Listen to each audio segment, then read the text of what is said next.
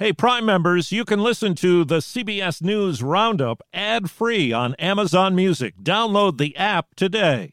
This spring, if you'd rather spend time enjoying your lawn instead of trying to keep it alive, there's good news. True Green is the easiest and most affordable way to get a beautiful lawn. All you have to do is water and mow, and they'll do the rest. Weed control, fertilization, aeration, and even some things you might not even think of. They'll do all of it, while you can do literally anything else. With True Green, you can have your lawn looking as good as a putting green. That's not hyperbole. True Green is the official lawn care treatment provider of the PGA Tour. True Green offers a satisfaction guarantee, and they have a verified best price promise, which guarantees you the lowest price with no compromise on quality. You do you. Let True Green do your lawn care. Visit truegreen.com to get the best lawn at the best price with the best people guaranteed.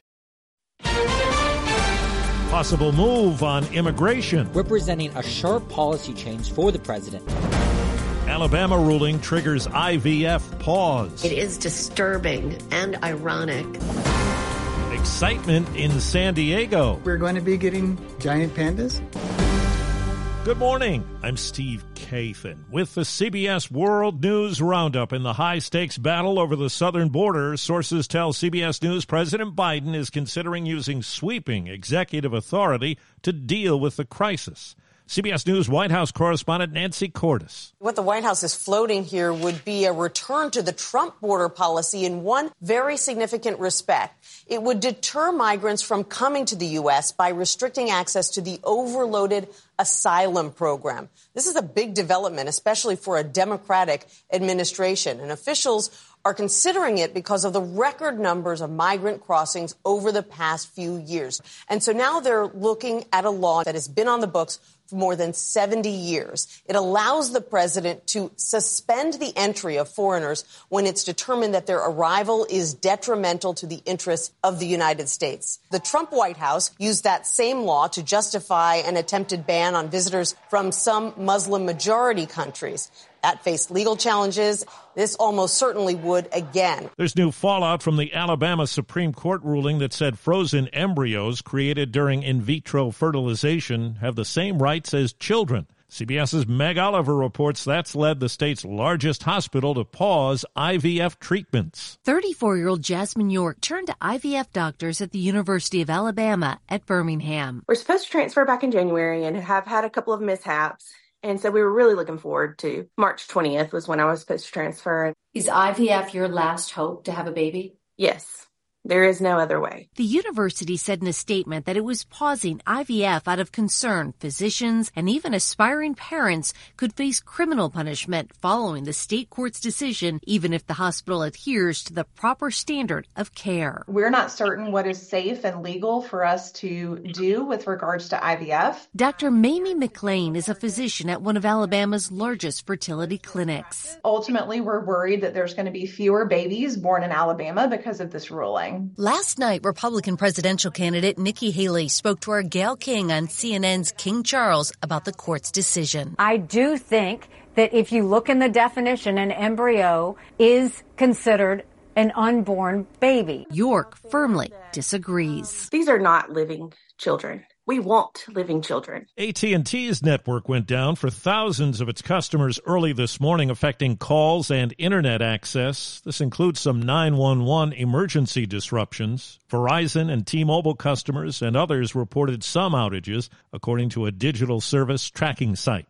A new surge of violence in the Middle East. In the West Bank, at least one Israeli is dead, 8 others wounded. CBS's Holly Williams. 3 Palestinian gunmen opened fire near a busy checkpoint in the Israeli-occupied West Bank early this morning. According to authorities here, they say Israeli security forces killed 2 of the attackers and a 3rd was wounded and detained. Israel's National Security Minister Itamar Ben-Gvir visited the scene with some strong words saying, quote, "The right to our lives prevails on their freedom of movement." Meanwhile, in the Gaza Strip, there are reports that Israel's intensified its bombardment of the south. The Kremlin calls President Biden's latest characterization of Vladimir Putin as shameful.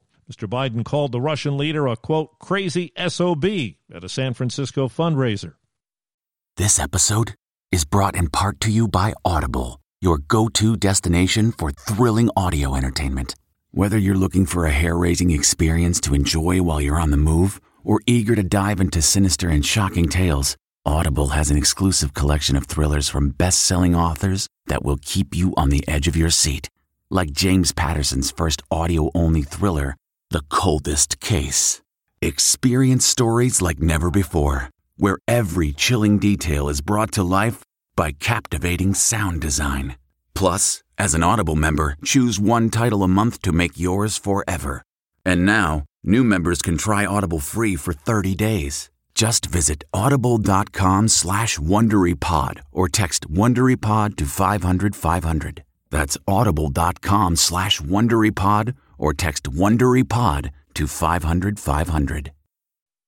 Shake up at Boeing weeks after a door panel blew off a 737 MAX 9 jet while in flight. CBS's Chris Van Cleve reports the head of the 737 program for the jet maker, Ed Clark, is out after 18 years with the company. This is the first time we've seen Boeing shuffle its leadership team since the incident, and the first executive to be departing Boeing in the wake of it. A Republican prosecutor in Arizona says she opposes the extradition of a suspect in the bludgeoning death of a woman in New York City. Rachel Mitchell suggests the suspect would get more lenient treatment under Manhattan's District Attorney Alvin Bragg.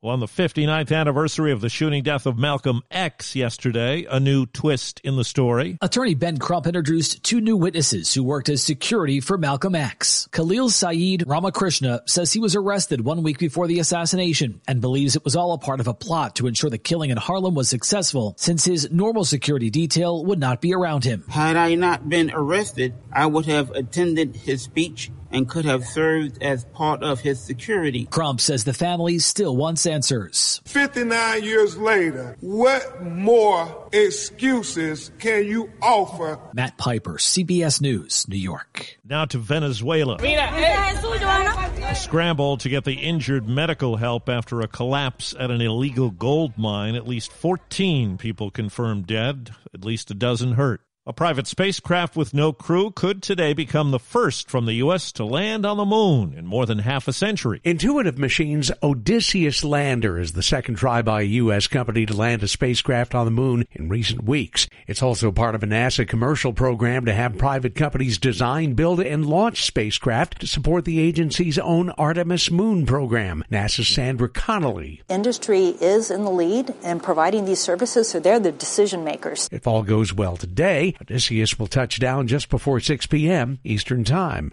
Peter King, CBS News, Orlando. China is planning to send a pair of giant pandas to the San Diego Zoo. Ron Swaysgood with the zoo's Wildlife Alliance is excited. Everyone's jumping, right? We're trying to get things ready. We're preparing the enclosures. We're working on our protocols for care and health. Just 4 pandas are in the U.S. now at the Atlanta Zoo. Some were sent back to China last year from Memphis and the National Zoo in Washington. In Tokyo, there was cheering when Japan's Nikkei stock index roared past the record it set way back in 1989 before the country's economic bubble burst. Sound the gifting panic alarm. We've all been there. You need to find the perfect gift. You have absolutely zero ideas and you don't know where to start. Relax. Now you can use gift mode on Etsy. Gift mode takes the stress out of gifting, so you can find the perfect item for anyone and any occasion. Just answer a few short questions about who you're shopping for and what they like, and gift mode gives you curated gift ideas based on hundreds of personas. Imagine pages of artisan espresso mugs for the coffee connoisseur in your life. Or for the pickleballer, customized paddle covers in every shade imaginable. Etsy's got you covered. Need to find the perfect gift? Don't panic. Try gift mode on Etsy now. A beloved TV character makes history tonight and becomes history, too. Tonight's the night fictional District Attorney Jack McCoy is sentenced. You're in contempt, Mr. McCoy. To retirement. Your Honor. After 30 years on Law & Order, Sam Waterston is leaving the show. Want to know why? He's 83. His character debuted on the 5th season back in 1995. Since then, he's appeared on 400 episodes and by some counts has said the word objection. Objection. Objection. Objection. Sustained. More than 1,200 times. Chris Mavridis, CBS News. Oregon's state Senate failed this week to advance a bill that would have abolished daylight saving time in most of the states. The bill now goes back to committee, which will rewrite it to ensure Oregon won't be the only state in the region to make the move. Idaho and California are still considering it. Washington failed last month. That's the Roundup. I'm Steve Kathan, CBS News. If you like CBS News Roundup, you can listen early and ad-free right now by joining Wondery Plus in the Wondery app or on Apple Podcasts. Prime members can listen ad-free on Amazon Music. Before you go, tell us about yourself by filling out a short survey at Wondery.com/survey. The Hargan women seem to have it all. From the outside looking in, we're blessed. My mom was amazing. But as detectives would soon learn, there was a lot going on inside the Hargan household. Ashley and I have been calling my mom and the house and Helen. Okay. No one's answering. 63-year-old Pamela Hargan gunned down in her own home. Her youngest daughter, Helen, lay dead upstairs. Patrol, when they arrived, assumed or thought that there might have been a murder-suicide. But for the detectives on the scene, there were things about the scene itself that were concerning to us on day one. Who would want to kill their mother and their little sister? There is no boogeyman here. It is exactly who we think it is. I'm Peter Van Sant from 48 Hours. This is Blood is Thicker, the Hargan family killings. Listen to Blood is Thicker, the Hargan family killings, wherever you get your podcasts. Survivor 46 is here, and so is On Fire, the only official Survivor podcast, and we have a twist this season.